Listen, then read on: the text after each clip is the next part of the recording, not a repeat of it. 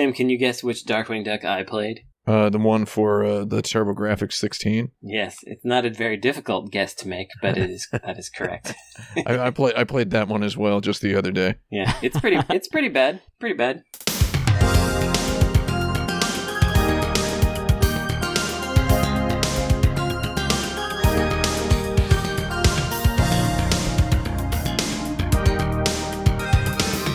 Mushroom Kingdom, here we come.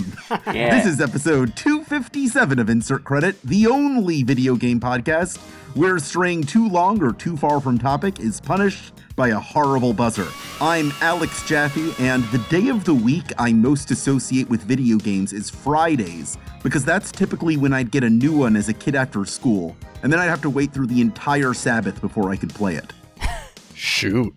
I'm Tim Rogers, and the day of the week I most associate with video games is Sunday, because we rented games on Fridays, and I played them sometimes on Fridays and played them sometimes on Saturdays. Though Sunday was always the day where you've got to return the game, and we would always return it real late at night. So Sunday would be all about waking up early to go to church, whereas Saturday, no, wake up early, right? Friday, come home from school. This is Sunday, you got to wake up early. You get home, and it's already earlier than it was when you woke up the previous day. So that was prime time for gaming. Just to play the video game until mom says, gotta return the game.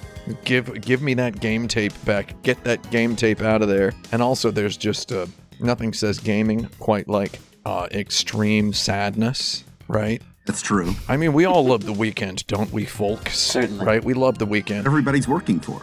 Mm-hmm. When the weekend is about to end, there's just absolute crushing sadness because, you got to go to school on Monday, and school sucks. I haven't been to a school in over 20 years. School sucks, dude. Yeah, it sucks. This is a tough one. I'm Brandon Sheffield, and I seem to vaguely recall there was a day when my mom... she got home a little later, I think, and so I could play video games for like 15 minutes longer because I only had like a 45-minute window because I would get off school at 3 or whatever time it was, but then I had to take a bus for an hour and a half to get home. So I would get between like a half hour and an hour to play games before she got home. Oh, so that's why you ended up thinking the TurboGrafx was pretty good. That's a joke. I'm just messing with you. Yeah, I'm just messing with you.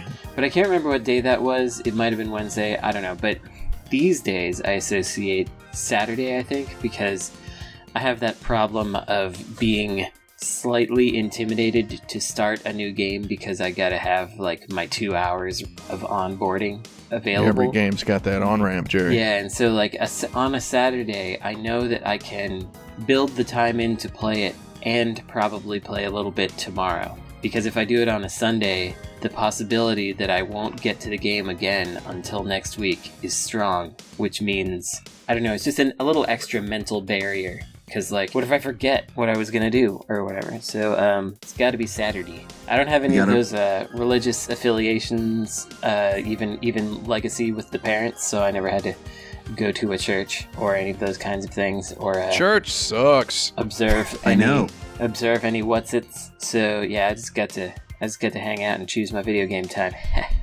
We got a Friday, a Saturday, a Sunday, filling in this week for Frank Zafaldi after a 207-episode absence is Polygon editor-in-chief and one of the 4 hosts of The Besties. Chris Plante is here. The Besties. I'm gonna brag, but it's the best video game podcast. This one's good. Like, if I wanted to name a podcast the second Besties, I would probably nominate this one.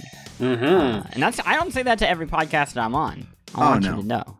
We pride ourselves on being a solid 7 out of 10 video game podcast. You can be the best one. We call ourselves the only video game podcast, so we can be the only one and you can be the best one. It's good. You're like Fresca, right? Where it's like there's nothing like you, and like people who like it, they love it. And I count myself as somebody who likes it. Both Fresca and your podcast. Sure. Congratulations. The Besties is the one podcast more than any other podcast that I am asked if I listened to specific episodes of all the time. People Really? are like, did you listen to this part of this Besties podcast? Because I think you would like it. And it's like, I mean, absolutely no offense. I don't listen to any podcasts. I think that's something that all of us on this podcast have said way too many times, except Alex Jaffe. We've all said, I don't listen to podcasts, dude. It's like, we're too cool to listen to podcasts, quote unquote. I do listen to the Besties so that I know what not to do. Oh, shoot. Oh, no. Oh, my God, Lord. That was pretty good. I mean, this is a live reaction from the entire cast of the Besties here. There they all are, just completely owned. Hitting the nads. Yeah. I'll be real with you. I'm like shocked anybody recommends our show to you because just different vibes. It's weird. I don't understand it either. I like our show. Very different vibes. I mean, I have no idea what your podcast even is. I just know it's called The Besties. Well, it's just the best podcast. We actually don't do anything. There's no recording, no anything. Oh, that's incredible. We took the crown, and then we kept it. That would be the best. It sounds like what the kids want these days, right? That's true. So what's your favorite day of the week for playing video games? And this is cheating, but I would say like the school day. Because we would go over to my friend's house in the morning to get on the bus, and then you got off the bus at the same place, right? Uh-huh. And that was the house where they had a basement, like a classic Midwest basement, where it was like a liminal zone, right? Like you were only allowed in that space if you were under the age of 14. Oh, yeah. And we had one of those. It just somehow refilled with Pepsi. And yeah, and that's where we played, I mean, everything from like General Chaos to Mortal Kombat on Genesis all the way up to like the GoldenEye Smash Brothers era. And it was just, a bloodbath, right? We would do that. And then if we got tired of that, we would go outside and pretend to rollerblade. And then somebody would like break a bone, and then we wouldn't be allowed to do anything outside for a few more months, and just repeat over and over again. And now kind of the same thing, because school day became the work day, and working in video games, and that's all I do. All you do is play video games. All you do is play video games, right? There's nothing else. So 24/7. You play video games, you tighten up the graphics on level 3, that's all. You gotta tighten up those graphics. That's the whole thing. Well, I'm very happy to say that between the four of us, we have the entire week covered. Yeah, we did it. We did that's true. Incredible. Congratulations. Here's my first question for you. This one is a choose your own adventure. You're going to have two options for what the topic's going to be. You'll decide amongst yourselves which direction you want to take it. Left. Here we go. Players have been flocking back to Cyberpunk 2077. Yes. Thanks to the popularity of its Netflix anime series, to find that most of the bugs have been resolved since they last put it down. Yes. For the next 6 minutes, we can discuss either of these topics. A, how can game companies draw attention back to their titles after a botched release? Or B, what other video games can be saved by anime? Well, can we talk about A for a second? Because I have a grand conspiracy theory that I've been like dying to get past people. Let's hear it, Jerry. My theory is that botching the game upon release is now part of the marketing cycle. And that is not to say that like a developer goes out and like, you know what I'm going to do? I'm going to not make a good game. But like, I fully expect, this is so conspiracy theory and it's like not true at all. I'm saying that as I say it. But I expect Starfield to come out and it's going to be like, part of the marketing cycle is them saying, hey, in 2 years, we're going to have the comeback story. Because every AAA game has to have the comeback story now. So I think there's like almost a chillness or an expectation of this. So it's like, I think every game is going to be a variation of Cyberpunk. I find it patently ridiculous to believe that people are releasing bad games on purpose. No. But I know that's not exactly what you're saying, but I've seen people saying that. I have seen people saying on the internet that such and such game is like bad on purpose just so it can be redeemed. I think what you're saying is more in line with the developers now have the safety net of the possible redemption arc to decrease the pressure as they reach as they get toward the launch. They're like, okay, it's looking inevitable that this thing's going to launch kind of messed up. Let's start working on spinning the redemption angle. I would sort of believe that there's probably a spin department, a technical spin director now on every video game to try to best engineer a redemption arc in terms of cold hard video game mechanics and bug fixes and such. I would believe that. I think the evidence to what you're saying of like nobody would intentionally like they're like day one, we're gonna build a calendar because the bad side is the Anthem scenario, right? Mm-hmm. Like, that proves for a fact nobody goes into it planning for this. Oh yeah. Because they weren't able to. They were just not able to fix that, right? They couldn't pull out. No, it was like they were trying to do a it. stunt maneuver and hit ground. I just wonder if now marketing teams, I guess maybe there's a weird way of putting it, is like are almost more chill, or they're like, hey, where we would have put too much heat on you in the past, now it's like, yeah, you can ship the game and we'll figure this out. Because I think that's still kind of dangerous. An extreme version of we'll fix it in post. I think it's a plan B personally, because I think they want it to be perfect when it comes out and all that stuff, but they now do have this kind of redemption arc as a marketing beat it's a possibility potential in there. But I also think that only hotly anticipated AAA games can do this, because otherwise you're just you can't get those eyeballs back once you lost them if you're an indie AAA type. Games that are not exactly as hotly anticipated as others don't seem to ever be afforded the same luxury. Like, I don't think Anthem was. So Anthem isn't just bugs. Anthem was just a bad, incomplete, like woefully incomplete video game. Whereas, I mean, there's games that were never allowed into the discussion of games with redemption arcs, like Assassin's Creed Unity had some bad bugs on its launch, and they were all fixed with remarkable quickness, and that game is really good, and it is a really good Assassin's Creed game, and it has just like murderously gorgeous graphics if you're playing it on a modern PC. An incredible looking video game that also has some really good structure and pacing. It's a very good Assassin's Creed game.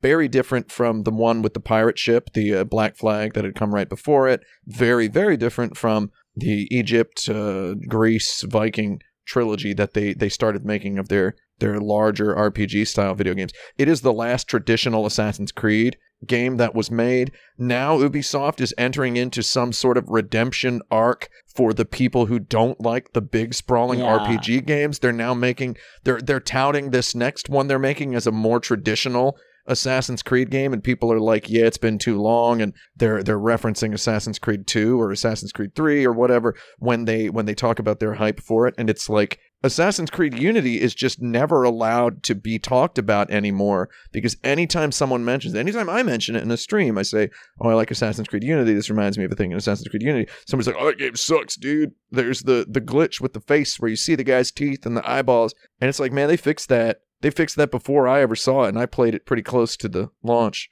So that's a shame. There's an interesting side thing to this, like with the glitch stuff. I know you hate glitch videos and things, Tim, but like, I just think it's low, that's all. I think it's okay for a man to admit when something is beneath him, you know? Yeah. As long as we don't do it all the time. With Starfield and Friends, they just announced... Starfield and Friends? Yes. They just announced that they're going to have 250,000 more words or whatever. It's just like this huge, bizarre... 250,000 more words, each of them as dry as an entire extra large beach towel. Yeah. Is that how they phrased it? Someone was complaining about it, but I was realizing that there's kind of like, there's a bit of a redemption thing for any of this kind of nonsense in AAA, because if you think about how many words that is, and how many NPCs and branches and weird things that represents, you know there's going to be some nonsense. Oh, is it okay for me to add one thing just because I want to clarify sure, a point? we can one up this one for you. All right, but watch yourself. Okay, I promise. I want to clarify so I don't sound a full evil conspiracy theorist. I think, Brendan, what you're getting at better says what I was trying to say, which is that as all games and big AAA games kind of become like living games, there's almost no endpoint anyway. So that's true. Yeah. For a game to like come out, it's like they just have to decide like, well, I guess this is how much of the game is here now. Yeah. And who knows what that looks like. So that's like, I guess that's why I say every game has a redemption built into it, because there's going to be so much more no matter what. Yeah. They're building the sandwich while you're eating it. Yeah. Yeah. And also to cap this all off, Cyberpunk 2077 is pretty good. Thank you. Yeah. Thank you. Question 2. How do you make finding treasure in a video game feel significant and avoid the feeling that you're just collecting trash? Ooh. Treasure? Well, one man's trash is another man's treasure. That's true. I suppose. It's brave. Trash is only for men, is what we've learned. Yeah. I'm not sure what that means. I mean, here's answer number 1. Put it behind a waterfall. Of course. That's one way. No, but a way to make treasure feel significant and more like trash, even if it is trash, is to put it somewhere interesting, like somewhere where as a player you might be like, I wonder if there's something over here, and then there is. Then you're like, heck yeah, I got this piece of crumpled up paper, even though I don't care about it. And then another thing to do is make it narratively significant in just any way. Like, say Harry from Silent Hill 2 finally has to reach into a toilet and get something out of there. You know, like, I don't know, just like make it character specific or interesting to them. Like, make Kiryu from Yakuza collect a bunch of different necklace medallions or something stupid. Like, I think you can. Also, it just, I don't know, if the character's into it, I think the absolute not easiest, it's actually the hardest way. Never mind. I'm going to switch it around. The hardest way, but perhaps best, which is also featured in Yakuza, is to make the rest of the game good enough that you just want to do everything. So, like, yeah, I'm going to pick up all these locker keys off the ground just because it's more reason to look around Kamurocho and get up on top of the roofs and use the first-person camera, even though every time I go to one of those lockers, I'm like, I'm never using any of this garbage, and I have to, like, do my inventory management to make sure I have enough slots and send it away to the box. I never use any items in that game. Like, anyway, that's what I have to say. Okay, goodbye. So make the game good is what you're saying? Yeah, just make it real good. Make a game Brandon likes. Make a game that I like, and then you can do whatever you want. I gotta say that's a bit of a cop-out answer, though that's okay. It makes sense. I mean, I gave you some other answers first. Oh yeah, I'm sure you did. I'm just kidding. There's I think one way to make getting treasure in video games is pretty good. Is have any of y'all played Shadow of the Tomb Raider? Oh yeah, Thomas Brader. They have a lot of really neat little optional dungeons with optional puzzles where there's not even any combat, and you're just kind of sure do like those, navigating a big weird puzzle solving room, and there's some treasures at the end, and it lets you change the way your character, you just get different outfits or whatever. All of those puzzles are really good, nicely designed puzzles. The one time that I realized, okay, maybe I should get a gaming PC is I really wanted to play the first Tomb Raider in that Tomb Raider Redux series there. Oh yeah. And only on PC can you turn off the camera shake and the camera motion while moving, which makes me incredibly nauseous because I have a big TV. What if I told you there's a lot of other stuff you don't even know you can configure on a PC. It just made me think about that. Anyway, you would be immediately intoxicated with power if you launched any one of your favorite games and realized the cornucopia of stuff you could tweak and change. You'd be having a real good time in a few minutes. Those Tomb Raider games are host to a bevy of little tweakables, and I'm gonna admit them performing as well as they do on PC is largely the reason I ended up playing so much of all of them, and also they were on sale on Steam for like $1. I really like those games. I think they're very good, especially the very Shadow good, well-made games. Yeah, really weird that didn't they just sold the IPs. They sold Deus Ex and Avengers and whatever. What else? Tomb Raider and Hitman. Gex. No, they didn't own Hitman anymore. They sold Gex for what, like a handful of pogs or whatever it was, right? Beans. Lord, what a disaster. Yeah. Those Tomb Raider games are good.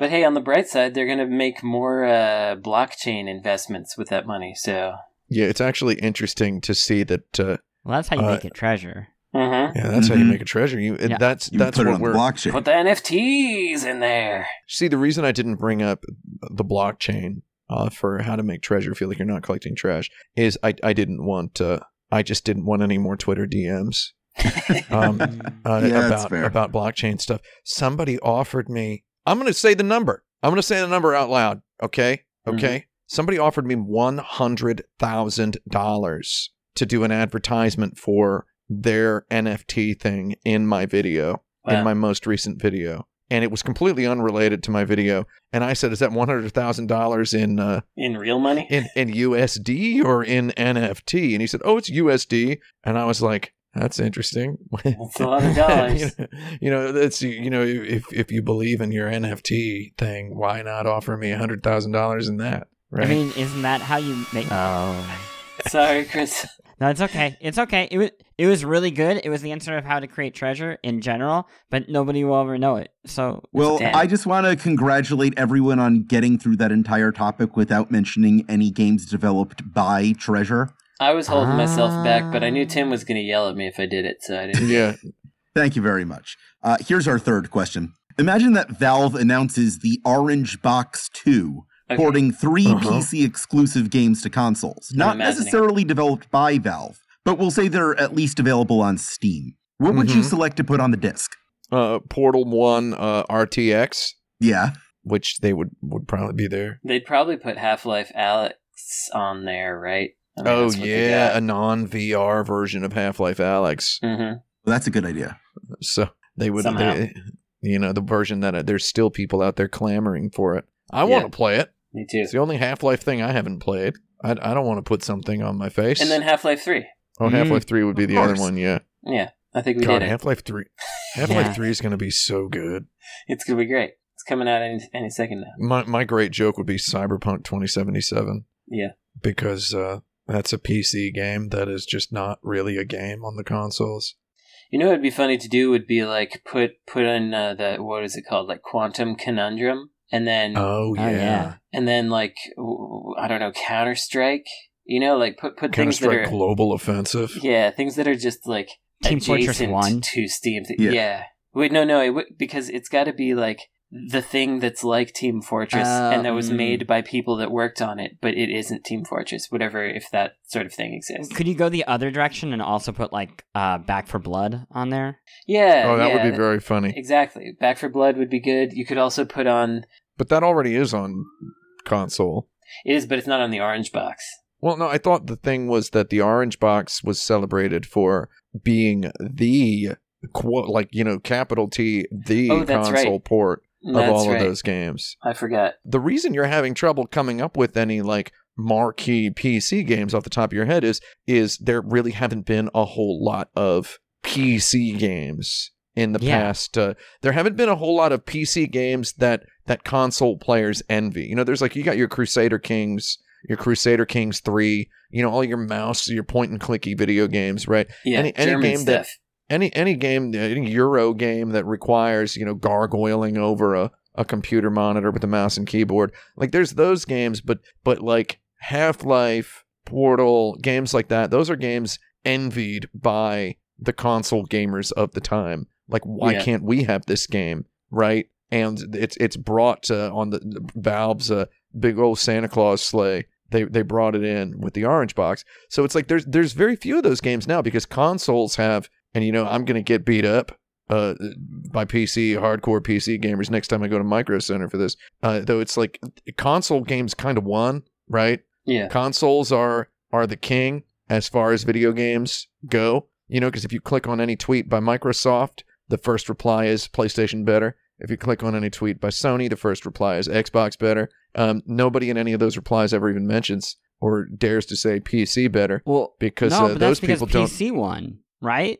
Because PC gets all of it. It's the silent winner, though. It's the silent winner. I'm calling myself a PC guy. I guess I am. Did spend a lot of money on this goddamn thing. I've always been a PC guy in spirit, and recently I'm a PC guy in money as well. So, if anybody listening to this has a line on an Asus ROG Strix 4090, please let me know. I'm trying to get one. I genuinely need one. My viewers deserve the highest fidelity visuals. That sounds like a joke. It's not. I really do need one. Last year, 2 years ago, God, the years start coming, etc. 2 years ago, I said something similar on this show, and I wound up 2 days later with the 3090 that I was able to purchase at retail. If you're out there, Mr. Brown, and you have a 4090, a line on a 4090, please, I will buy it to you from retail price and thank you endlessly in all my videos forever. What was I saying? We won. We in the PC gaming community, we won, right?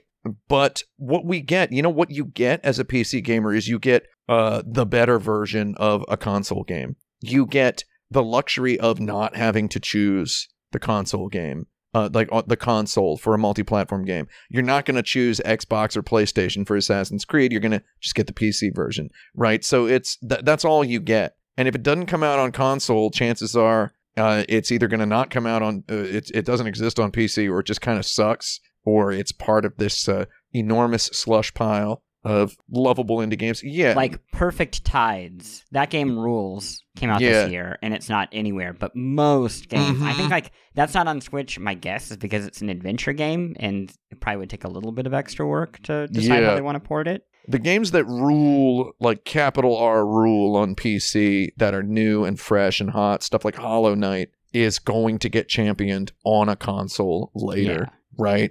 And chances are, and this is the hard part, it is a full-time job being a PC gamer who knows about stuff like Hollow Knight before it comes out on Nintendo Switch. Like, it is legit a full-time job to be monitoring Steam and figuring out which of these top 20 best-selling games that you're just shocked and appalled to find you've never heard of, which of these games are actually rule, right? I got really lucky. Oh man. Anyway, I can talk about this for a long time. The answer is it's too difficult to answer. Not enough information is what I would write on the math test here. Okay. So, there you go. Question 4. How would you quantify an experience point? An experience point? Like in life? In life? Yeah. That's one way to take it. So as a child, I first encountered experience points in the electronic role-playing games of Japan, right? You all know these. Yeah, right? You ever heard of these ones, right? Right, you've heard of these ones. And those were all inspired directly by Dungeons and Dragons, which I never played because of there was an epidemic of anti-socialism in my particular life. I didn't hang out with nobody. So I didn't know about those games. So those games really did an elegant thing with experience points, which is that they just give them to you when you kill a monster, and there's monsters everywhere, right? And then when I later started playing some Western RPGs like Baldur's Gate, it's like, oh, you found the key, 20 experience points for you, traveler, right? And it's like, what? Why am I getting experience points for picking something up? And then I thought that kind of rewired my brain, and I kind of wondered why there's not more like that. I was just playing Zelda 2, The Adventure of Link. The other day, I was smoking the one Zelda that I should play, as we all know. I'm going to get to it. Is that the one everybody says you should play? It is. I mean, you really should play Link Between Worlds on the Nintendo 3DS is the one I keep telling you to play because it's the most Sega Zelda game ever made. I guess I'll get it. That's my opinion. But, as we know, Brandon doesn't listen to me. He listens to the people. He listens to the people who tell him not to listen to me. I know the score. So you would like Zelda 2, The Adventure of Link, Brandon, because it's so contrary and weird, and it very much feels like a PC Engine Zelda game.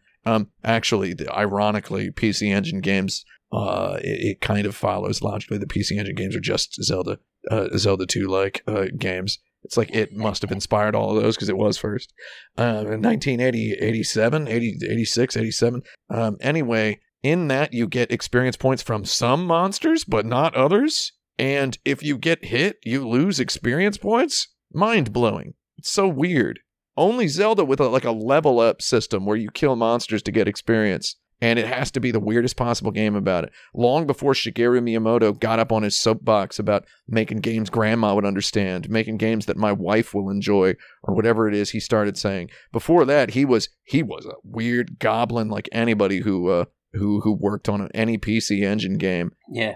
Super Hydlide gives you experience points for every monster that you kill, but also there's good monsters and bad monsters, and the only way to know that is if they attack you independently. And if you kill good monsters, then you lose experience. Can't get the good ending, and all kinds of weird stuff happens. But I was gonna say that in my world, we just call good monsters animals. By the way. Oh yeah, that's a good one.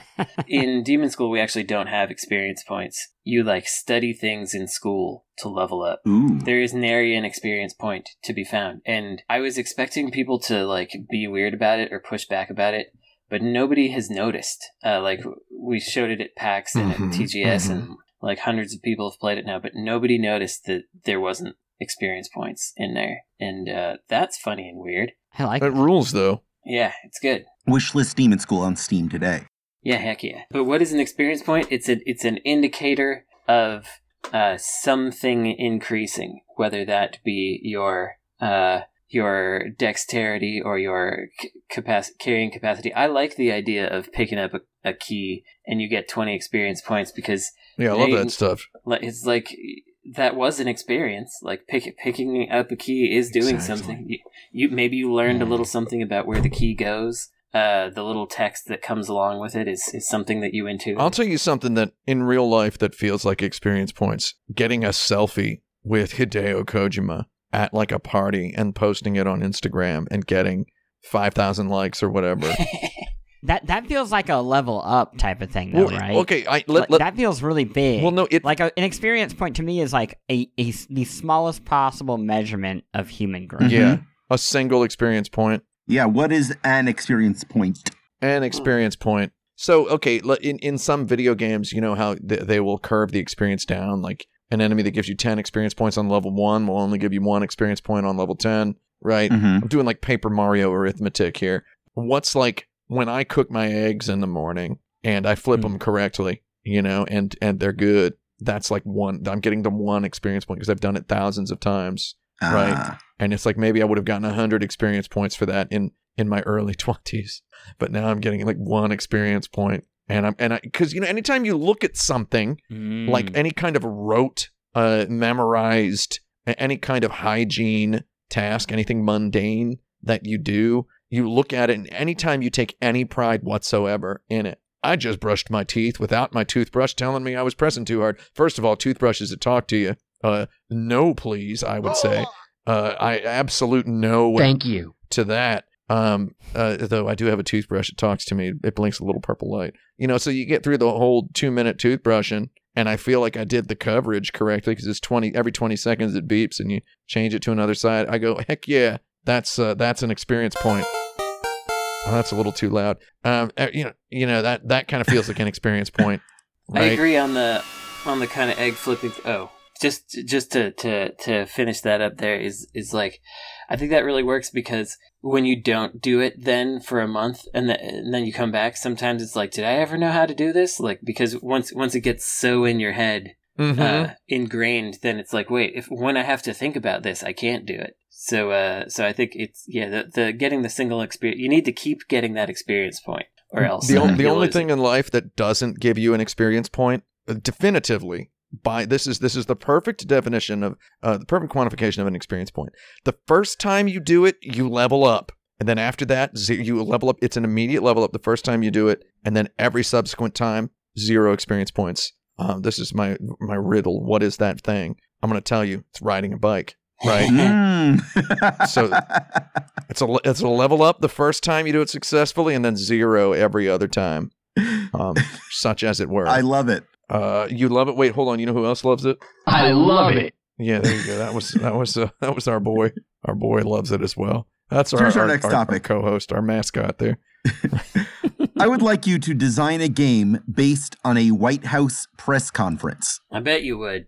Oh, basically just, it's Samba de Amigo. It's got to use the Dreamcast Maracas controller, right? You're the maracas holding monkey inside of the head of the press conference giver, and you have to shake the maracas to get them, like, if they're about to reveal the truth, you've got to shake them further away, or if they're about to make a faux pas or accidentally, like they're gonna call someone in the press pit dad. Or something like that. You gotta shake them away from there. So you keep them on the rhythm, of course, of their rhetoric, but then there are these disruptive ones that come in, which is like, you're about to say mom instead of Madam Speaker or something. I feel like for me it would be more Elite Beat Agents, and that like you're taking something very mundane but making it seem like the most important thing in the world.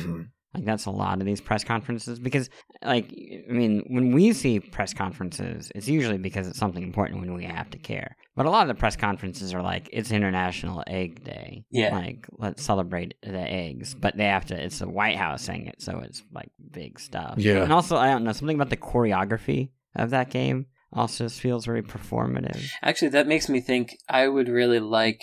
I mean, why does it have to always be boring? Why can't they do their press conference as interpretive dance and stuff? And so, like, like Starlight Express. Yeah, so we get them actually dancing around and doing stuff, and they're like performing Xanadu roller skate numbers while they're and like we could be in the future where dance is the highest form of entertainment, and so like the press conference giver has to dance convincingly and appropriately and dazzlingly enough, and each subsequent press conference about Egg Day or whatever has to be better than the last, because you got to keep the public engaged, or else your presidency fails. It's basically Space Channel 5, mostly. Yeah. Except here's what I think: there's absolutely no way that the White House press secretary in this video game should be speaking English, because it should be like Charlie Brown language. Oh yeah. Otherwise, everyone playing is going to fall asleep. That's true.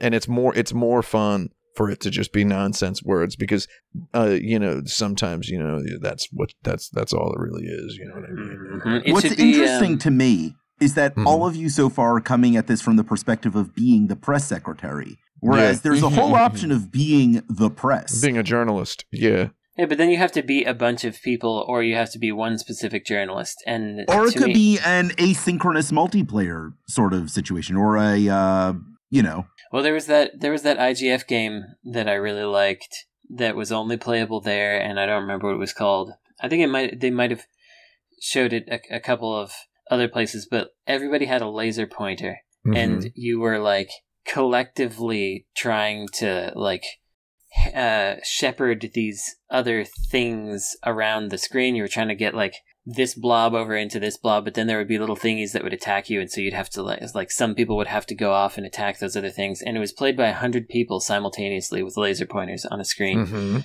and that was pretty fun. And that's some sort of collective thing. So maybe if you're trying to like journalism down a coup or journalism up a coup or whatever, it could be something like that. Being that journalist feels like the worst media job on the planet. It does. Yeah. Like you just do conferences where you're going to get fed bullshit, and then like every week you have to write a pool report. That seems like... Yeah.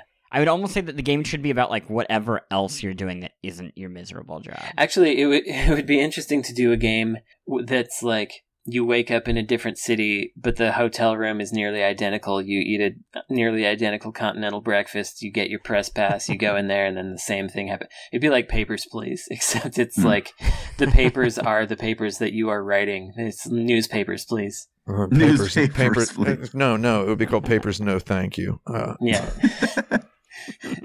Papers, I don't think so. Papers, pass. Oh, yeah. Yeah, papers. All pass. right, I think we solved it. Let's take a quick break because I'm getting a little bit of a heat stroke under this blanket I'm recording under, and we'll be right back after we get drinks and whatever.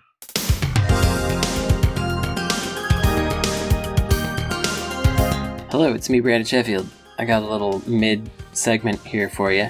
We talked about PAX a little bit during this episode, and realized that there was a little segment from my PAX About Town sequence that I did that didn't make it into the final episode. It was when I was out there and I saw a bunch of people who were representing the Starbucks union, and I interviewed them, but it didn't make it into the episode. We had to put it in somewhere, I figured, because it was good and cool. So here it is. Now you can listen to it, and then after that you'll get back to your regular scheduled episode. Okay, bye. Bye forever. Yeah, you've heard that one. Hello. We've got the Starbucks Workers Union. Is that what you're called? Starbucks Workers United. Yeah, Starbucks Workers United out here in front of PAX. You're going to hear this a little bit later. But I thought it'd be cool to talk to them about what's going on, what they're doing. You got a little intro for yourself. Who am I speaking with? Hi, I'm Sarah. I'm a 9-year Starbucks worker and a union organizer. Cool. So what are you out here doing? What do you want people to know about? Yeah, we're out here letting people know about the union battle that we're having with Starbucks, asking for support, signing our no contract, no coffee pledge, and just getting the word out, really, connecting with customers and the greater community. What are your pain points and difficulties right now? I see this union busting is disgusting going on over here. Yeah, I mean, Starbucks is really throwing the entire union busting playbook at us right now. They're firing our organizers, they're closing our union stores, and they're refusing to bargain, essentially. They are making no meaningful efforts to bargain, and they're just trying to stall the contract fight out as long as they can, and eventually, convince the stores that have certified to decertify. So it's easier to say what they're not doing than what they are. Yeah. This thing that we're signing, is that something that people can sign online as well, or is it in person only? Yeah, if you look it up, No Contract, No Coffee, you can find it on our Starbucks Workers United website, or on most social medias as well. Great. And are you also associated with the DSA, Democratic Socialists of America? I'm not. I just really appreciate their support. They've been doing a really great job of showing up for our workers and helping our actions. Got it. And if you sign up for this, you can find out where pro-union actions may be taking place and things like that? Yep, absolutely. Signing up for the No Contract, No Coffee pledge will get us your contact information. So when there are actions taking place in your area, like strikes or other actions that we might call for, you'll get a text or an email, whatever your preferred communication method is. So you'll be the first person to know what's going on with our campaign. Great. Well, thank you very much. I'll leave you there. Bye forever. All right, welcome back to Insert Credit. It's time for us to go into the dirt bag. This is the part of every show where we take a question submitted by one of the patrons to patreon.com/insertcredit, where you can get access to the form, which allows you to submit these questions. You can get regular bonus episodes and other stuff that you'll just have to subscribe to find out what it is. Our question this week comes from Mox Bagel, who, instead of asking his own question, has prompted us to return to a previous question we broached on the show. Interesting. Which is, what's the ideal video game to play over dinner?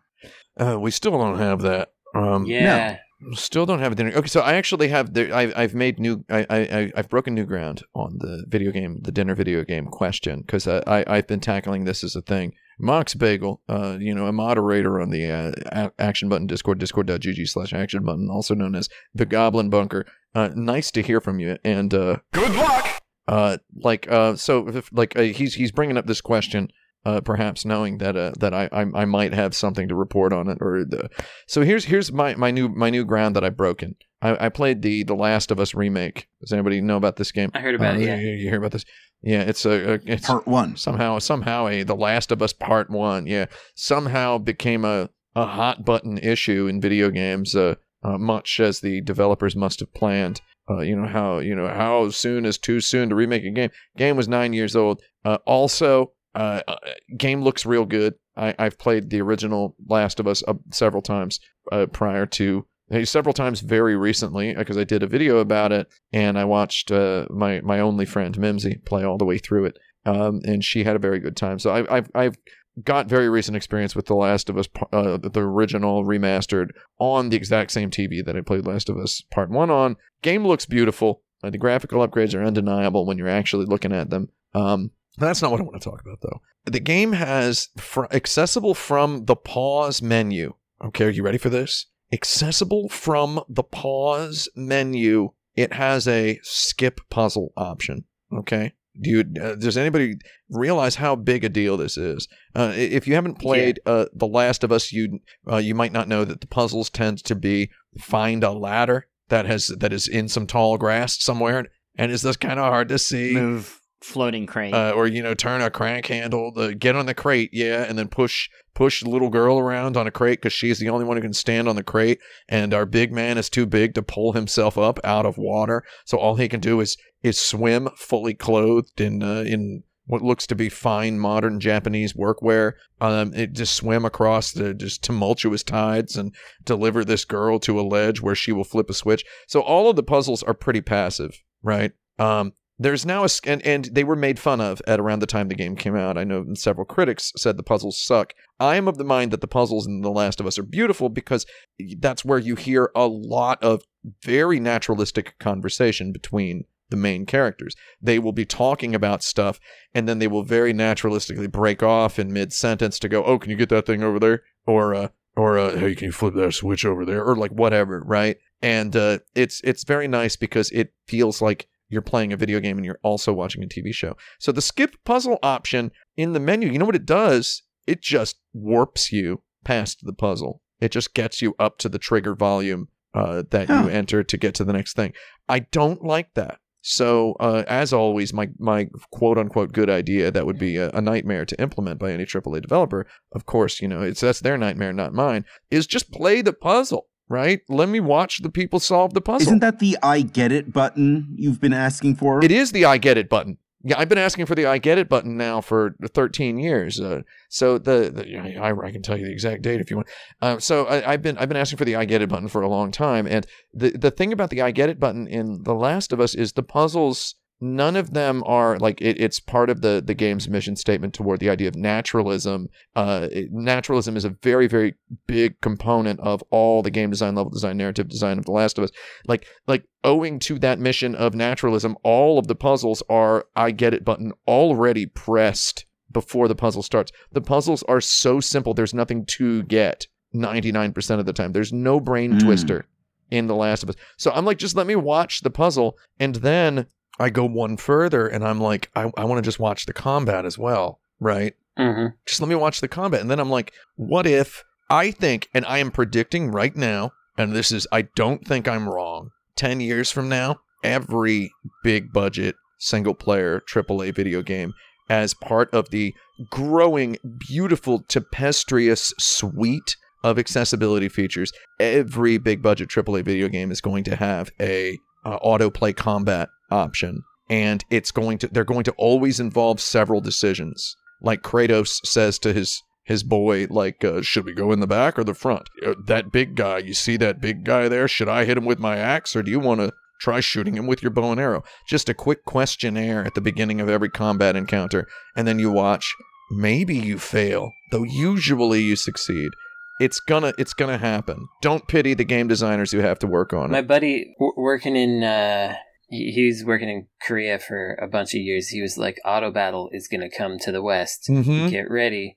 And then it did, but pretty much only in mobile. But then mobile started to bleed into PC and console with things like Genshin Impact and stuff. And so like auto combat is for sure coming. And I think just strap a couple of choices on it. Yeah. Just load up a couple of little personality tests at the beginning, and then let me watch the AAA game. I mean, we know like there's $1 billion industry revolving around watching people play video games, right? Watching the game play itself, and then, you'd even be watching a guy watch the game play itself. It's going to turn into that. This isn't unrealistic or ridiculous at all. AAA game designers, take note. I know we have a couple people at Naughty Dog listening to this show. Naughty Dog, you just do it, man. You're probably working on it already, because I know you're all very intelligent individuals over there. If you're not working on it already, sound the alarm, please. Because to be able to watch The Last of Us Part 2 over dinner instead of playing it... that would probably be the ideal way for like me and my girlfriend to re-experience that game. Just saying. I have another one of those, which is, I don't know if we mentioned this last time, but the deadly premonition driving sequences. If those could also auto, so that I can hear Jeff Kramer talk about whatever movie swear he likes. Get it? Let's do that one. I like that. When Rising Star gives me the license and I de-homophobicize the first Deadly Premonition and remake it, that's what I'm going to do. Heck yeah. Topic 7. Has a plot hole ever ruined a game's story for you? Games don't have stories. So I like games that don't have stories, to be perfectly honest. I think I talked enough during the previous one. Let's let somebody else... I'll pass this one to somebody else. I agree with that, in that I would have to care really deeply for a plot hole to throw me off, and I can count the number of video game stories on my hand that I feel like I've cared that much about. Well, let's hear what's one of them. Oh yeah. What's one video game story you've really cared about? Nier Automata would be like an example of like a recent thing, and that's like I don't even think what I like about that is the story or the plot, because it's the vibe.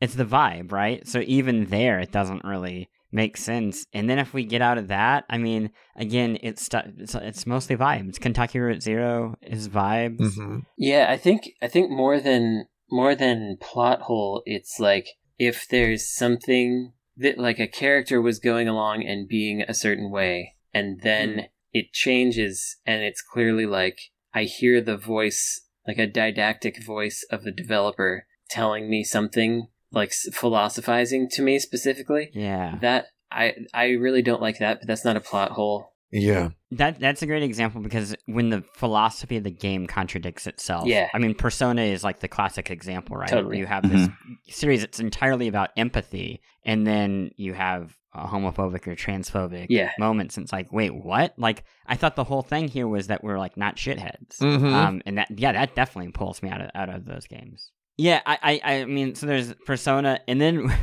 weirdly, it's the perpetual Call of Duty thing. I'm sorry, I'm just like really giving mainstream games here. Oh, do it. But loading screens in Call of Duty. Oh, with the anti-war quotes? Yeah, where it's like, I honestly, it would be better if we were all just honest with each other about what this thing is, but you trying to like have it both ways. Mm-hmm. What are you trying to do? Yeah, Modern Warfare 1 is one of the few entertainment products in existence that almost got away with having it both ways. Yeah.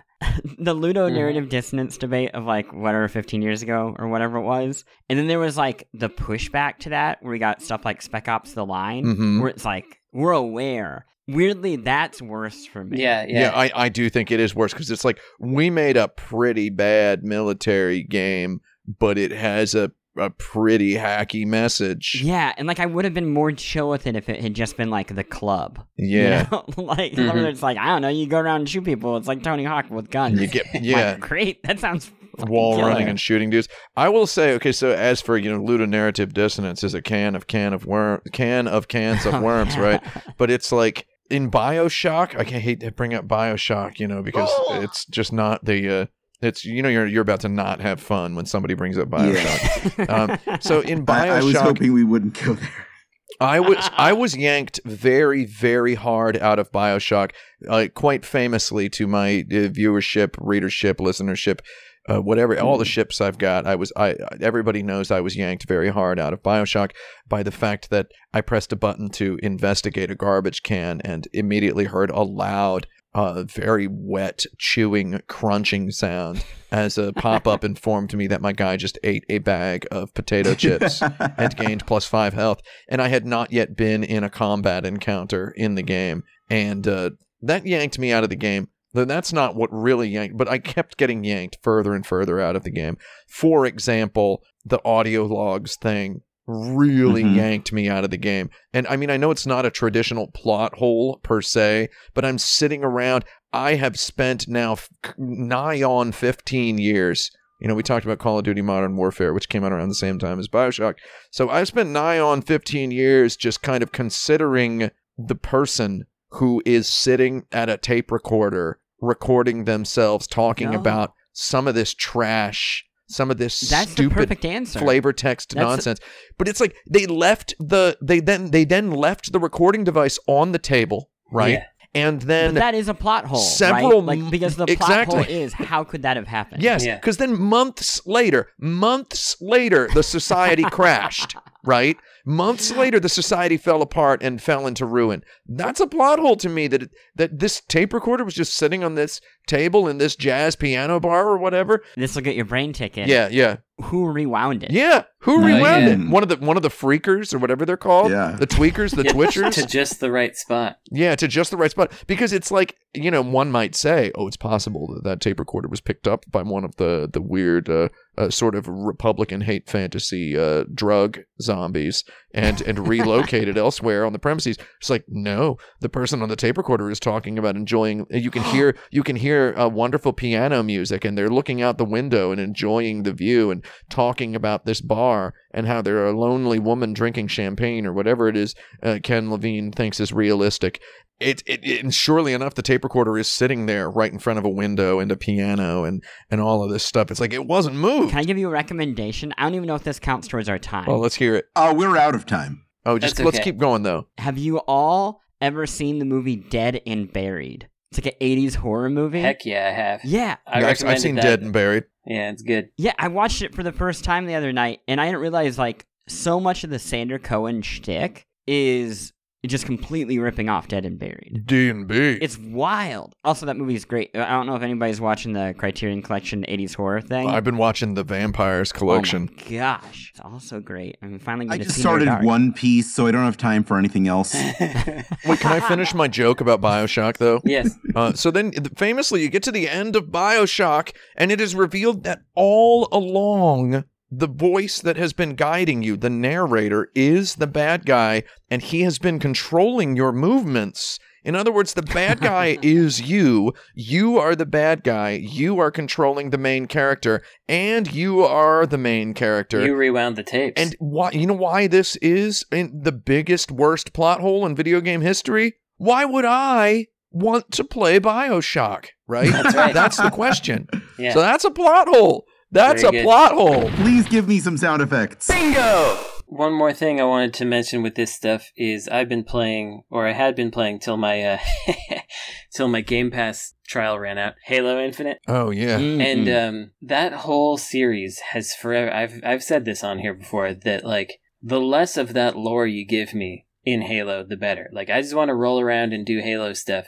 But they're all like, oh, but the ring, and then these guys, the unfettered, what are they called? The unsomething? Who are the unclean? The bad guys that kind of look like apes. You know what I'm talking about? Anyway. Mhm, Yeah, mhm. the bad. They have bad all guy. this stuff where they're like, when Jimberly relied upon Aragorn to fwa. And I'm like, man, I don't know what any of this stuff means. I don't care about any of this It stuff. sounds like you need to just smoke some weed and deal with it. Like, no offense. Like, that's what Halo's all about, And dude. I do deal with those, but then when I also get audio logs, and those audio logs are like, You can't do audio logs. they're hidden in the middle of combat zones, and like, I'm shooting all these dudes, and I find this audio log, and then someone is like, I was thinking that for literally 2 minutes while I'm trying to shoot dudes.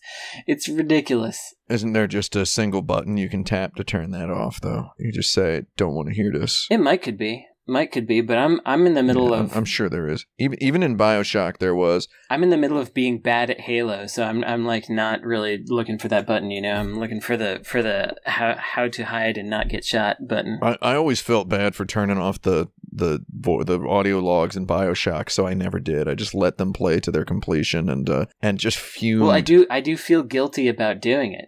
So I guarantee you, they're at the very least they're worse in BioShock than they could possibly be just on principle in Halo. yes, no, it So- is true that they are worse in BioShock than they are. Oh in my Halo god, Infinite, there's just but, like a guy being like, that pipe up there looks pretty weak. I think if it were frozen with an ice plasmid and then shot with a gun, it would shatter. Oh no, we should try to fix it. And then it's like there's just a pipe that just glows when you look at it. yeah. And so you shoot it. It's like this. Why are there vending machines selling guns all around this place that's eventually going to fall into ruin? Because it's a Armed Republican insurrection. paradise. It's a Yeah. Republican paradise. So of course there's It's biting social commentary, Tim. It's a Republican poet's paradise. yeah, there we go. And And RPP. just Google. We've been Google, spending most of our lives living in a Republican poet's paradise. yeah. it's Google Republican poets if you want to have a real true. good. He just died. Yeah, he if you sure want to did. have a real good trip. Yeah, coolio. I have another question for you.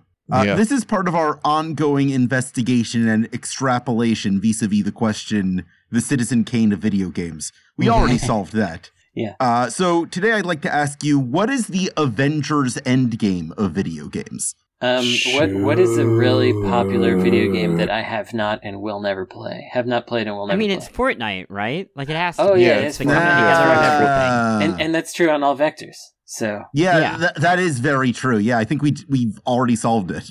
Fortnite's just such a weird thing. It's just absorbed so much. It's got everything. It's like the figurative Katamari Damacy of video games. And it's so pop culture that you kind of don't need to play it. It's just around. Yeah. It's also like, even if you haven't been paying attention, you're kind of like, sure. Mhm. It's got that bedrock of rock solid legacy 1990s early 3D engine shooting games in there, where it's like there's no way it's not a good game. It's just so aesthetically over the top repugnant that I'm not going to touch it. And it's such a multiverse that you're like... Yeah, it's got that evolving but very basic narrative that you can get invested in if you really, really care about it. Yeah, it's just, it's kind of hard to get on board if you're not like 7 or 9 or 8 or 12 or 11 or 10.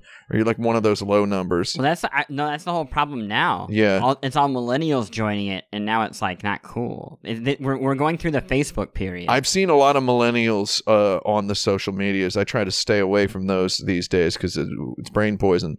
Though I've seen a lot of millennials lately expressing the opinion that Fortnite is actually pretty good, though. I've seen that.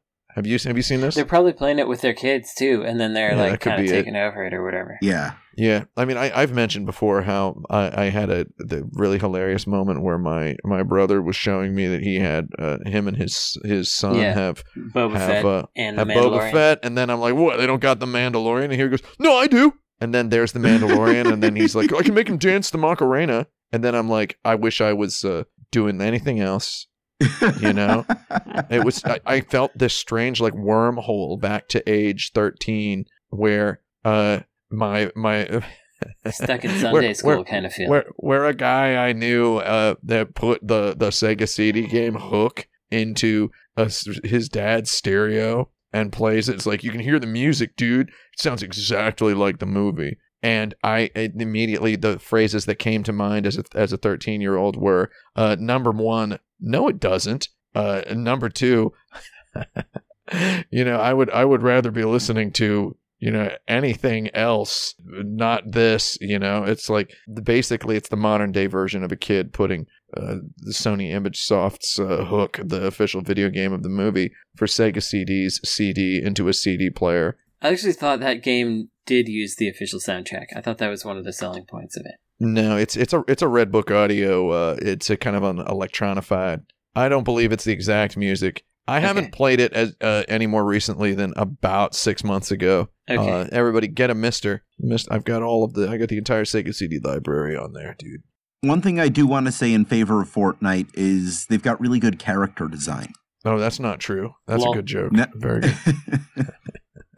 No, I really think like the way they adapt, not like their original characters. Oh, you mean but the way they adapt like the licensed characters? It's really interesting the way they translate them into that aesthetic. I don't know if I agree that it's interesting. I think the consistency is like a frightening achievement. Yeah, they put like John Wick in there. I can't believe humans are able to do it. It feels like a thing only like a super AI could figure out. Yeah, and soon it will. Because everything in it looks like it should. Like it looks like, oh yeah, that's One Piece or whatever. It's been very Fortnite-ified, they hit the DreamWorks button on it. It's just like they DreamWorksed it and put a little smirk on it. I think it's a little more complicated. Yeah, but it's not even like they had to Nintendo-roid it, right? Like it's not. Yeah, it's definitely more Nintendo-roided than DreamWorks-ified. Because I'm thinking like the John Wick when I first saw the John Wick character in there, and it's like, oh, he really does look like Keanu Reeves. He looks like John Wick. He looks like a Fortnite character. And then that's cool, right? That's cool.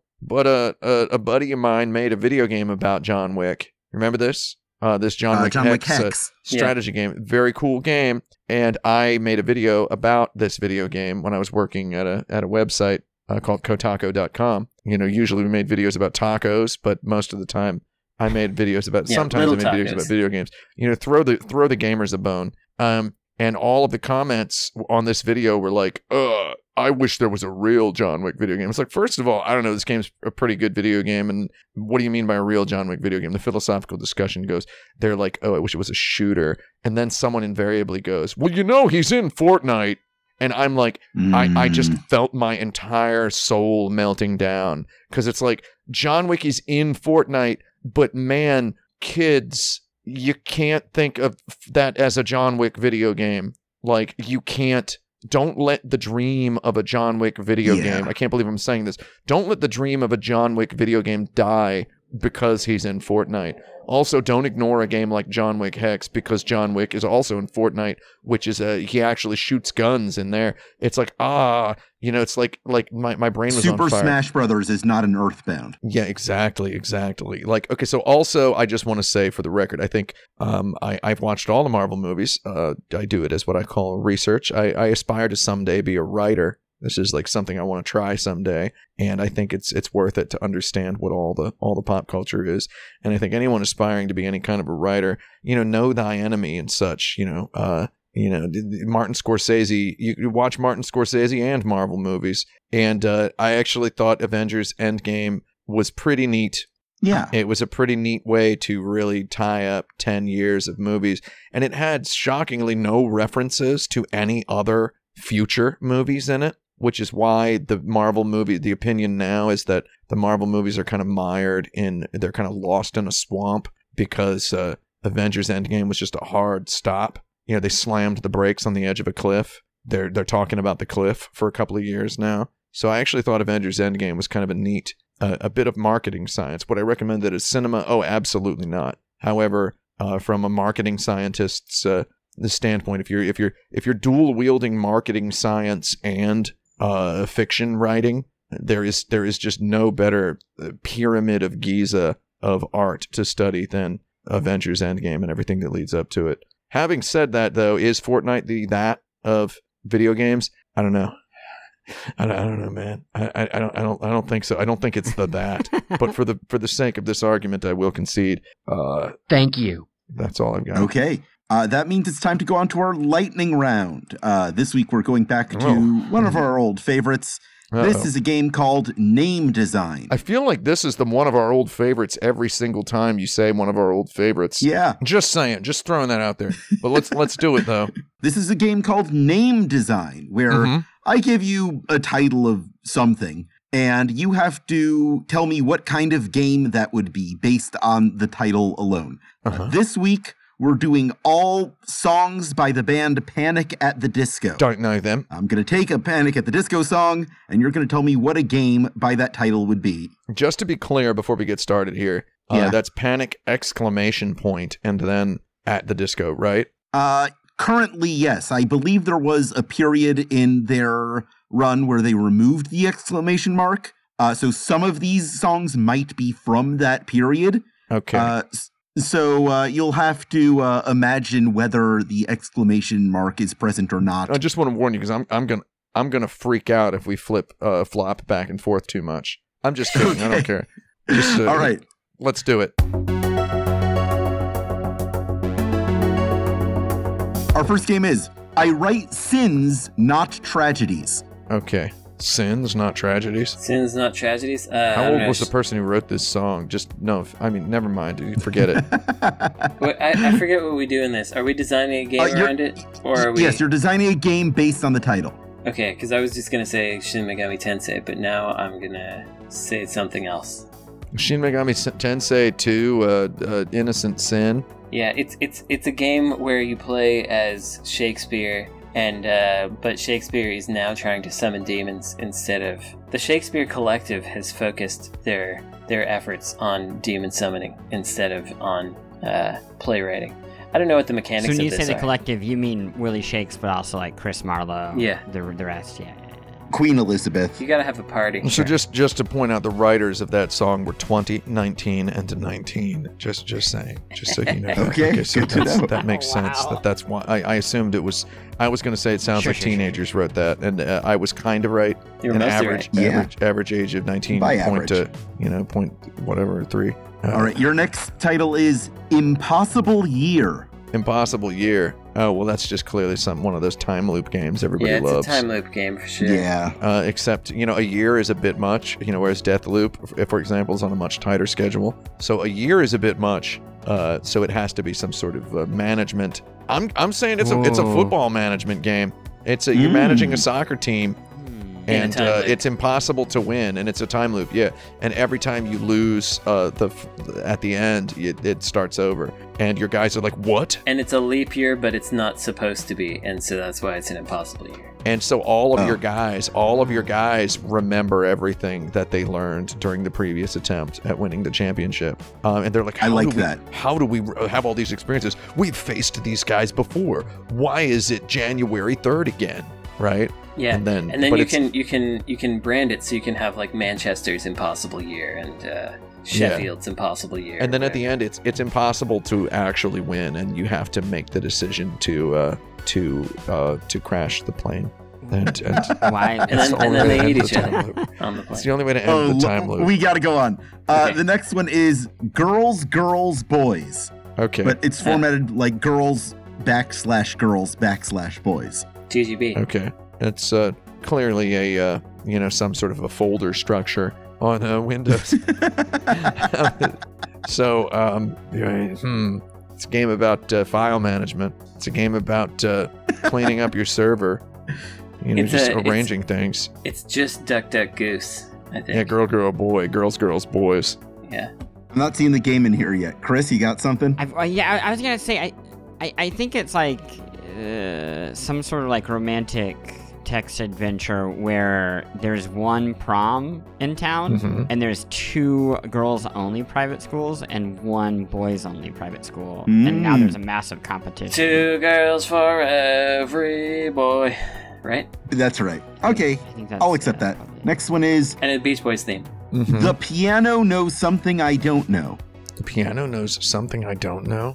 Isn't that the plot of the end of House? No, it's the audio file that you pick up in BioShock with the lady.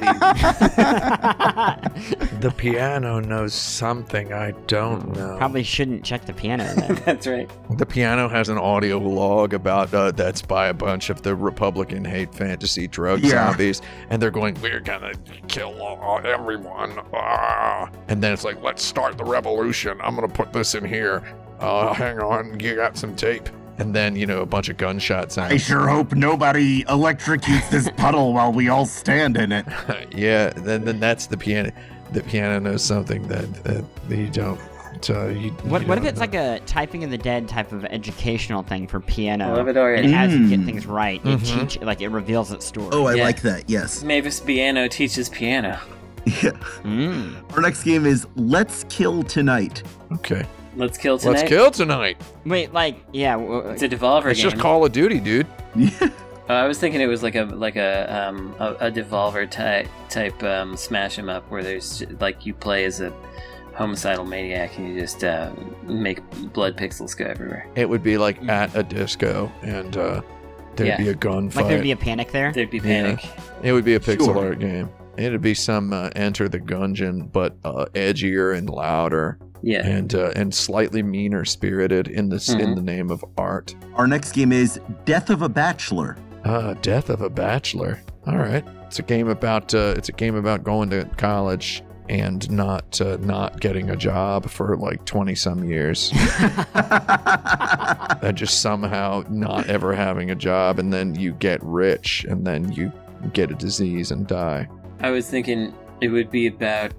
You gotta murder this guy before he gets married, because once he gets married, he'll gain ultimate power. It just sounds like a Hitman map, to be honest. Yeah, there we go. I mean, it sounds like a great episode of The Bachelor. Yeah. It's like a murder mystery episode of The Bachelor where you have to figure out who was the woman who killed the Bachelor. Okay. Yeah, I'm into it. It's a Bachelor murder mystery. It's a Bachelor clue.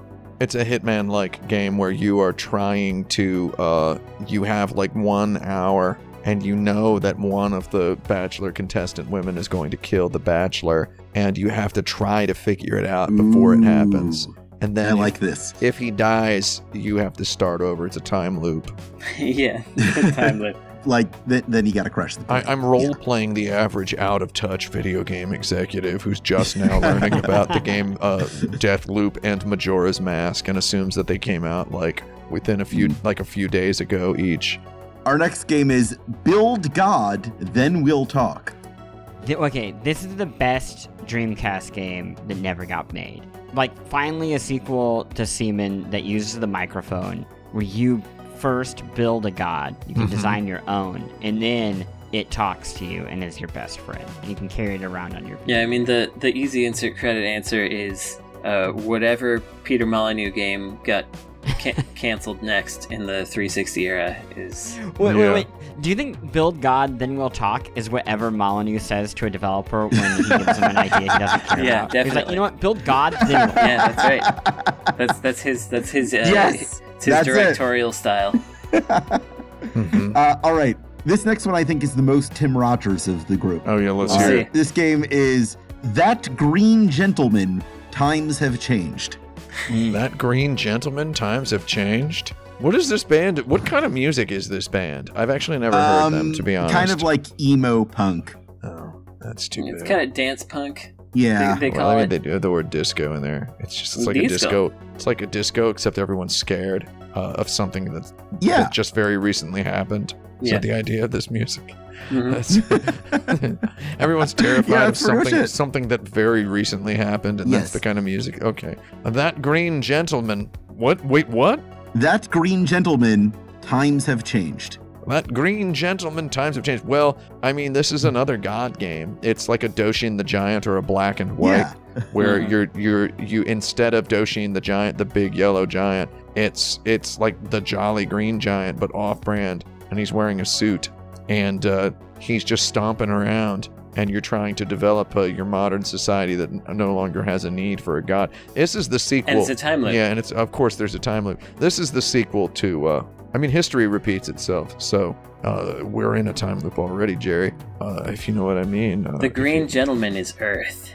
Yeah, Earth is that Green Gentleman. Times have changed. So he's just stomping around. That might be what the song is about. I don't know. It could be. So he's just stomping around, and the society is no longer the sort of, the stones and huts society seen in games like Doshin the Giant or Black and White. And it's instead modern metropolises that no longer have need for a Godzilla-sized creature. And you're just trying to... you don't want to kill him because you've got millennia of respect for this guy. You just want to try to deflect him away. Tower defense style. You want to just kind of keep him away from stepping on your stuff. All right. Because he doesn't know what he's doing anymore. The song could also be about weed. Yeah. Oh, That could be about weed. That's 9. It's the modern population's green gentleman of choice, as it were. Yeah. This next one is the most Tim Rogers of the group. It's called Nails for Breakfast, Tax for Snacks. Nails for breakfast, tax for snacks. Shoot, that's just some sort of Xbox 360, like Gears of War pretender. You know, like some sort of Unreal 3 game where somebody played Gears of War and was like, the chainsaw is cool. Let's make another game that has a very power tool based weapon. So your guy has a big nail gun, and your guy's name is like there's like Jack Carpenter or something, because the developers really wanted to do some tribute to John Carpenter. And instead, their game is just so far off because it was so focus tested that all John Carpenter influences were burnished off, and it just looks like a Kmart Gears of War. And he's got a nail gun, and it's just got this. His partner is like a guy whose like initials are IRS. And he's like, his name is like, I don't know, what's a good... No, his name's Tax, and he gives you snacks. Yeah. So you can keep going, right? Well, no, his initials are IRS, so that he's the tax man. Sure. All right. Yeah, so his initials are, I mean, what would his name be? Like Erwin Reynolds Smith or something? Like, I don't know. It's terrible. You're just going around and you're fighting off just really, really bland milk toast aliens. An overfocus tested game would not have a name that is as interesting. Well, no, in the early Xbox 360 era, they could have gotten away with some really stupid names. I guess that's true. They got away with some dumb names. Just none of them are coming to mind. All right. This last one is the most Brandon Sheffield of the group. Oh, hey, that's me. Don't threaten me with a good time. Well, you better not. That's all I have to say about it. You better not, because I won't engage with it. I mean, I feel like a really invasive mobile game that just keeps giving you updates. Yeah, and is like asking for your login information constantly and pop-ups to buy things and stuff. You didn't notice that you gave it access to your contacts book. Yeah. And it's telling you that if you don't play the game, it's going to start texting your friends telling them, "Did you know Brandon's not playing our game?" And they're and then people call your mom. I remember that. And then people are gonna tell you, "Why aren't you playing it, man? I want this thing to stop texting me." And the game is actually pretty good. Is the irony here? Is the game is like the best mobile game ever made, and it just gets mad at you when you don't play it. Well, that brings us to the end of this episode. Oh, that's it. The end. This is the point where if you want to give any plugs or recommendations to our audiences for ways to fill those empty hours in your lives between releases, now is the time. I say start watching One Piece, and you never have to worry about that again. I can't get through the first episode of one. I read a bunch of the manga. That's my problem too. I just couldn't watch the show. Yeah, I'm sure I would get used to it, but the main character is just so shrill. Yes. And it's like, okay, again, read a whole bunch of the manga, and I know it's good. Okay, it's just you know, my girlfriend just wanted to watch the show. She's like, "We should watch One Piece," and then she's like, I watched the first episode of it 3 times, and of both the HD one and the original one, and she's fallen asleep like 4 minutes in every time. So that's why I haven't watched more of that show. But I mean, that seems cool. It's a cool story, Jerry. Recommendations. First, I just want to share a little side story of a thing that was interesting to me. So I was playing Sonic 3 last year or the year before that, and I got to that part in like whatever it's called, Casino Night Zone or whatever the zone is in there. I think Casino Night is Sonic 2, but whatever. You know the one I'm talking about, the nighttime carnival zones, whatever. And you've got those barrels that you have to move up and down, and everybody gets confused about them, and I got confused about them, and I had to look it up, because if you're not familiar, it's this barrel that you stand on, and it introduces a new mechanic that is not explained, where you have to hold the down button and then hold the up button in order to move this thing back and forth. And like, there's a lot of, when you look it up on the internet, it's all people being like, "What the heck? How do I do this?" Because there's no good feedback on it, etc. Anyway, when I played it a couple of years ago, I was like, how is it that I could forget this? Like, this is so frustrating and stupid that I couldn't figure this out, and I had to look it up. How would I not remember when I looked that up the first time? Or whatever happened the first time I played it, because you wouldn't have looked it up because of the internet not being as strong in those days. But anywho, I had a realization when I was looking at Sonic Jam differences between the Sonic Jam Sonic games and the Genesis originals. And this is where I had this revelation, because when I recently played it, I played it on the cartridge. And I guess that was actually the first time I'd played the cart, because I first played Sonic 3 on the Sonic Jam disc for Saturn, and they removed those barrels entirely from Sonic 3 on the Saturn. And so when I played Sonic 3 2 years ago and got confused by the barrels, it's because that was actually the first time I had encountered them. And that... Interesting. That kind of blew my mind, because I first played it on Saturn. Super weird. Okay, So anyway. you're talking about those up and down moving barrels in the carnival zone? Yeah. Yeah, I got stuck 100% hard roadblock on those first time I played Sonic 3. Definitely. And I was unable to get past, because I didn't know you had to press up and down to make them go up and down. Yeah. They like bounce up and down. Very like monstrous roadblock, just a real kneecapper. Just kind of just stops you right there. I time-outed on those like 2 lives in a row, like trying to figure out what to do there. You gotta press up and down. Or trying to go around them or whatever. But it's not just press up and down, because you start doing it and it feels like it's moving, but you have to hold down for a long time and then hold up for a long time. Yeah, it's incredibly bad. And I'll tell you what, so I got stuck at that first time I rented Sonic 3. And then I rented Sonic 3 again, just, to play it, to enjoy it again. And I got past those barrels. And then you're going to love the conclusion of this story. I then immediately beat the whole game. Yeah. I just like breezed through the rest, which is weird, because, the hardest parts of the game are after that. Mm-hmm. But it's almost like being stuck on those barrels for a period of weeks was enough to boost my brain into the stratosphere. It's like sitting under the waterfall in the fighting movie montage, Yeah, just visualizing. Yeah. Just visualizing the rest of the game. So I got some more. Some of the stuff laid in Sonic 3 sucks. You got to do that double jump, dash, insta shield attack to hit the final boss. It's really finicky and way too strict. It was definitely a portent of things to come, that's for sure. Sega did not have a Shigeru Miyamoto around, for better or for worse, so that sucks. Miyamoto wouldn't have let that stand. No, he wouldn't have. For better and for worse, I would say. Definitely both. Yeah, Miyamoto would have been like, that's what? My wife wouldn't like that. Miyamoto did say once in an interview classic wife that he thinks about his wife whenever he's designing video games. So he's like, would my wife like this? It's an interesting twist on the grandma, the go-to grandma, the straw man grandma. Well, he's very old now, so she's definitely someone's grandma. Couple more recommendations here. So a long time ago, a few months ago, we talked about how, for all we know, maybe the original Austin Powers was actually funny. Oh man! Wow, that's I definitely wasn't part of that discussion. No. It was brought up casually by somebody else, and so I went back to check it out. And no, it's not. It's terrible. Blows, and I dude. That movie couldn't blows. finish watching it. It was awful.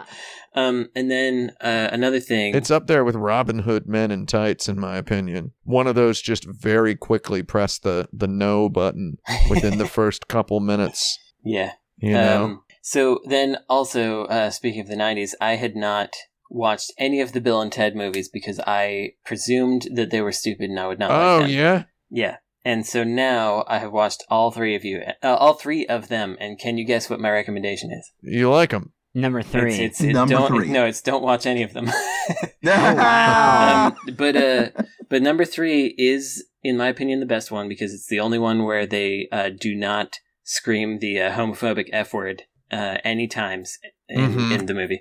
But the first one does have a couple clever, like, cute moment things where they're like, there's a couple little moments in there, bringing these guys back through time and being like, oh, if we go in the future and do this for ourselves and then remind ourselves, then we'll have this thing right now. Yeah, that's real fun. And that part's okay. Avengers Endgame hinges on one of those. Oh, very nice. Yeah. And then the third one is probably actually the best, but it's also... Wait, which one? The second one? The third one, I think, is actually the best. You didn't say anything about the second one, which is good, because... Oh, yeah, I said it was kind of whatever, is what I said. It's good to not say anything about the second one. The second one is just kind of there. Actually, the second one has a good soundtrack. That's what I'll say. The second one has, like, a lot of very good original music from, like, Megadeth and, man, who else? There were some really good songs in that one. But I would say that the second one's title is the most accurate. It is a bogus journey. It is a bogus journey. Yeah, it's true. So who would win in a fight between Bill and Ted, Wayne and Garth, and Beavis and Butthead? Stay tuned. We'll get to that later someday for the next episode of Violence Island. Yeah. Okay. Yeah. So those are my recommendations for now. Don't watch the Austin Powers movies. Don't watch Bill and Ted. And also, you're just kind of telling people to watch like thousands of movies. Then is what you're doing by exclusion. Yeah. A diagnosis of exclusion from Dr. Sheffield here today. Is there any movie you've recently watched that you would recommend? There is. Would you like to hear about it? Yeah, put it out there. Of course. Okay. I've probably seen it because I've seen...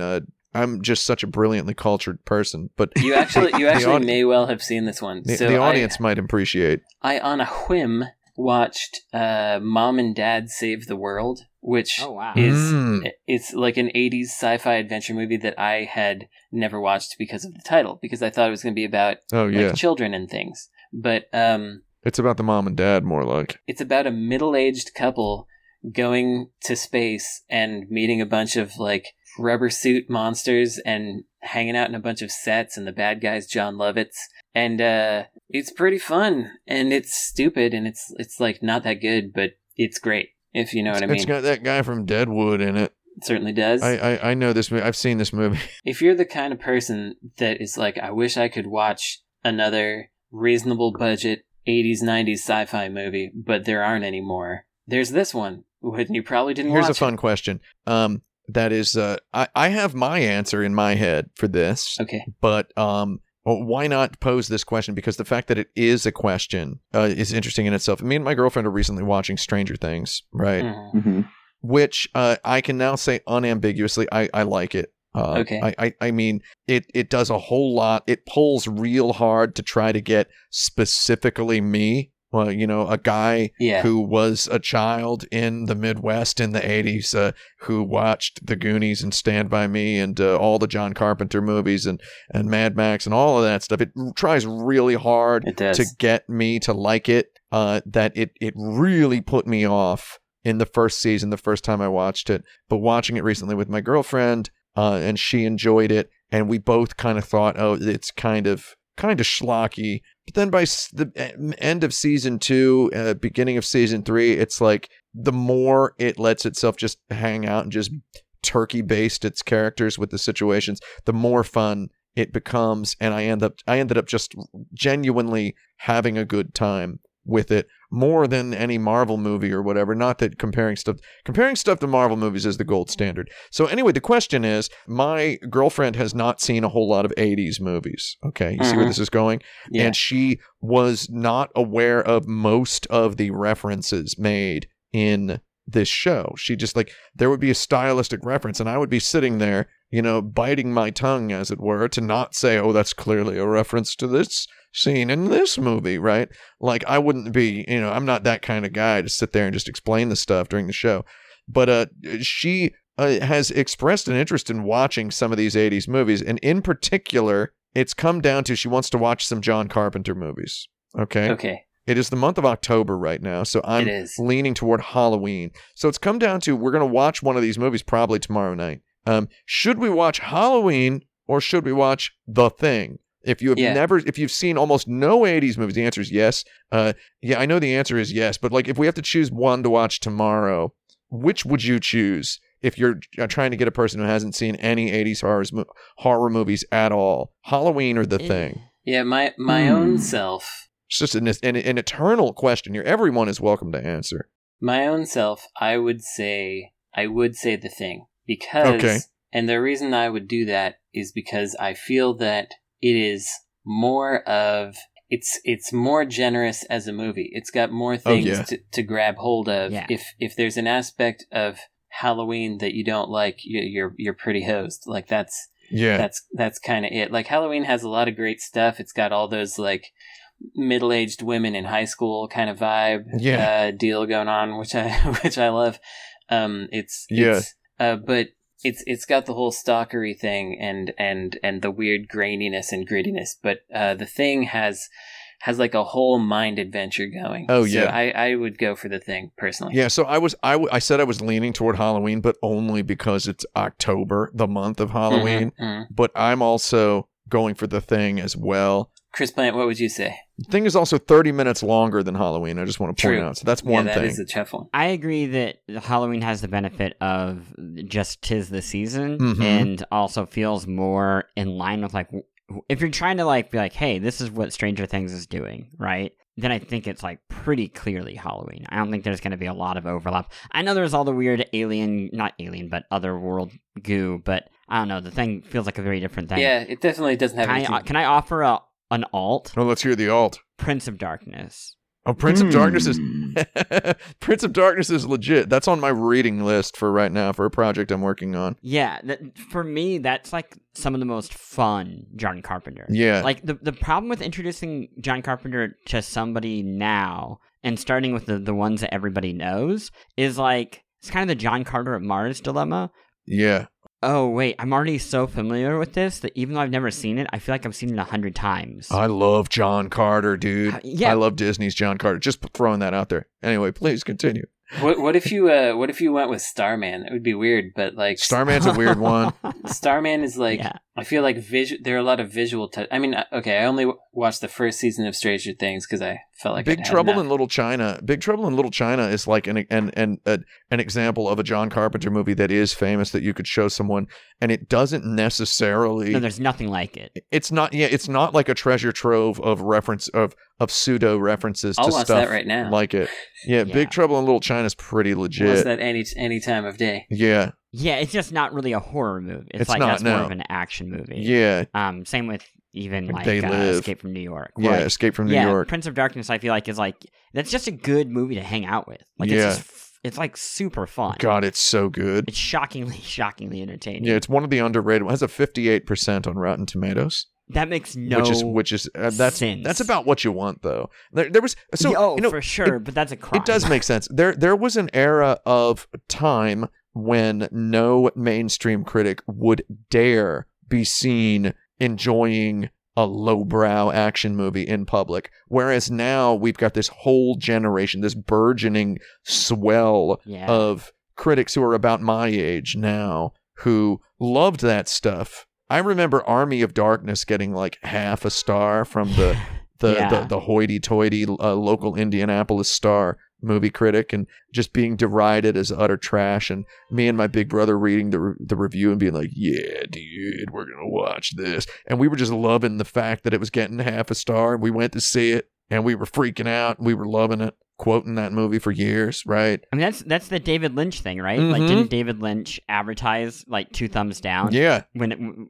it's like, yeah, of course, that's a great reason to get seen. Nobody comes for David Lynch now. Everyone respects that dude. Yeah. Speaking of For real. Prince of Darkness and Big Trouble in Little China, it continues to be weird to me that Dennis Dunn didn't really have a career. Yeah, interesting. That dude was so cool, and I saw him in Big Trouble in Little China first, just like as a youth, watching it on the TV, because we had a channel called KOFY TV20 that would coffee after the like cable circuit or whatever movies would bleed down onto KOFY, and I watched Big Trouble in Little China there, and I saw it like 2 or 3 times and recorded it to VHS from there, and I was like, Dennis Dunn's the coolest man ever. Can't wait to watch more of his movies.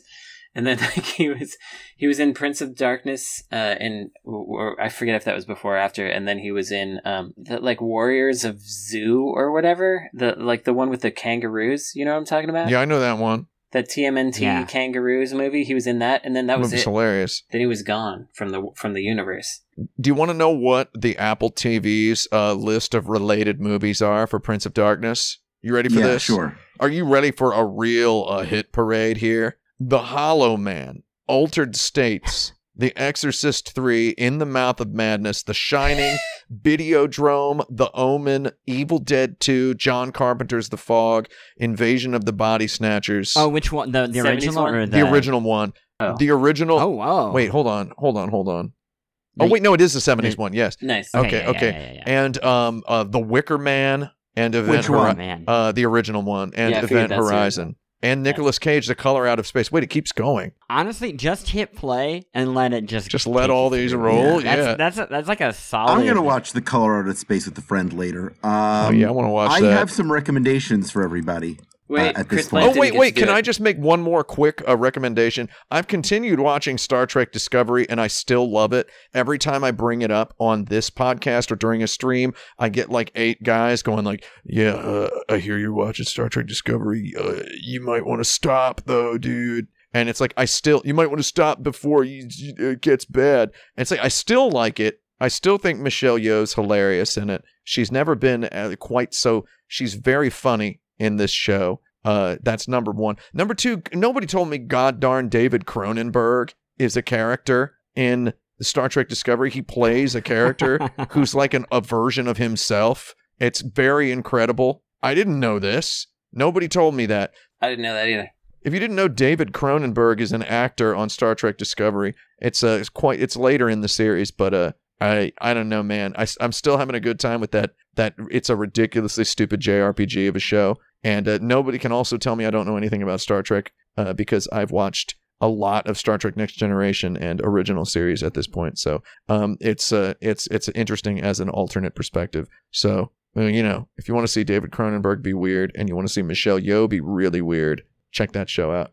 Just with Color Out of Space, which we've mentioned a couple times on here, let's just remember that Richard Stanley is unfortunately, it turns out, not very good. So let's not pay any money for it. And then the other thing is that Chris Plante needs to go and do recommendations. Oh yeah, I mean, my recommendation thing, very simple. Boutique streaming services, everybody should try to use them. Fandango. Maybe even use them instead of other things. Like which one? Which one you talking about? Which one you like? I think everybody would be happier if they were using Shudder or Criterion Channel or Crunchyroll. I mean, some of these are large, but like I over the last year have largely changed my media diet to just that. Oh, yeah. And it's amazing how you find yourself saying, oh, I really watched something cool last night, versus like, ugh, I watched like the 8th episode of this thing that I'm not really enjoying. You want to know what's real fun is getting off all the social media, getting yourself a Criterion channel subscription, and instead of being on social media, have a buddy who has the Criterion channel, and when they do their monthly playlist of stuff, just you text your buddy about how many of them vampire films you've seen yet. Oh, I'm on number 8. I'm on number 9. Yeah. That's a real good time. Just book club your way through Criterion's monthly playlists. Man, that is okay. So, did you just recently watch Prince of Darkness, Chris Plant? Well, I mean, I've seen it a couple times, but yeah. Yeah, but did you recently watch it again? Now, the last time I watched it was, I don't know, probably about 6 months ago. Oh, but okay. now that it's on. So yeah, for what you're It's on the 80s horror playlist in Criterion Collection. Yes. Is that where you watched Dead and Buried? Sorry to keep talking. That's right. That is where I watched Dead and Buried, me too. for the first time. Me too, dude. Guys, I need to close this podcast. I'm so sorry. Okay. We Please, really please, need to yeah, go. go. I'm dying right now. All right. I'd like to say, if you're listening to the show in some format where you can subscribe to a review podcast, please do that. It's always very appreciated. I read all the reviews, and they really lift my spirits. You can go to patreon.com/insertcredit, where you could become a patron to submit your own topics and listen to monthly bonus episodes. And tell you what, if you send me a receipt that you've upgraded or are a new donor on Twitter at Alex Jaffe, then maybe I'll read your dumb quote on a future episode. You can join our community at forums.insertcredit.com, where they're putting together some kind of Insert Credit Smash Brothers roster right now. You can follow us on Twitter at Insert Credit, search for Insert Credit on YouTube. You can wishlist Hyper, Gunsport, and Demon School on Steam by Necrosoft. Listen to Frank Cifaldi's podcast, The Video Game History Hour. This show is edited by Esper Quinn, with original music by Kurt Feldman. I'm Alex Jaffe. I'm Tim Rogers. I'm Brandon Sheffield. I'm Chris Plant. And is a man not entitled to the sweat of his brow.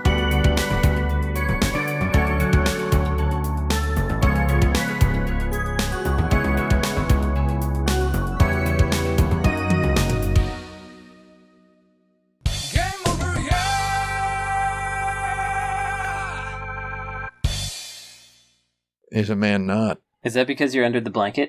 Yeah, that's because I'm under the blanket. I'm going to hit stop on recording so that you don't die. Yes, thank you.